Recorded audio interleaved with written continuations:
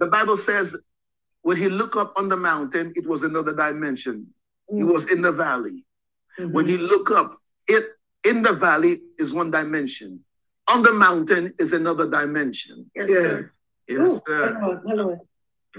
He was able to see what was from the valley, from his position, from his level. He was able to see things according to where he was. Yes. Amen. Yes. And when he looked up, it was another dimension, or you would be in here. Yes. But in order for him to go above the mountain, he needed his father to open his eyes. Amen. Amen. Yes. The Bible says when he ran in fear to the men of God, he said, Father, what are we going to do? The mountain is surrounded by the enemy. And the father said, Lord, I pray that you will open his eyes that he may see.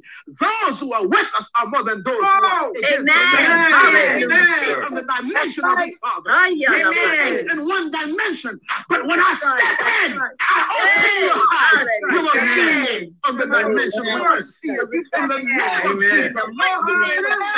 Your spiritual eyes to open. Yes. You can see.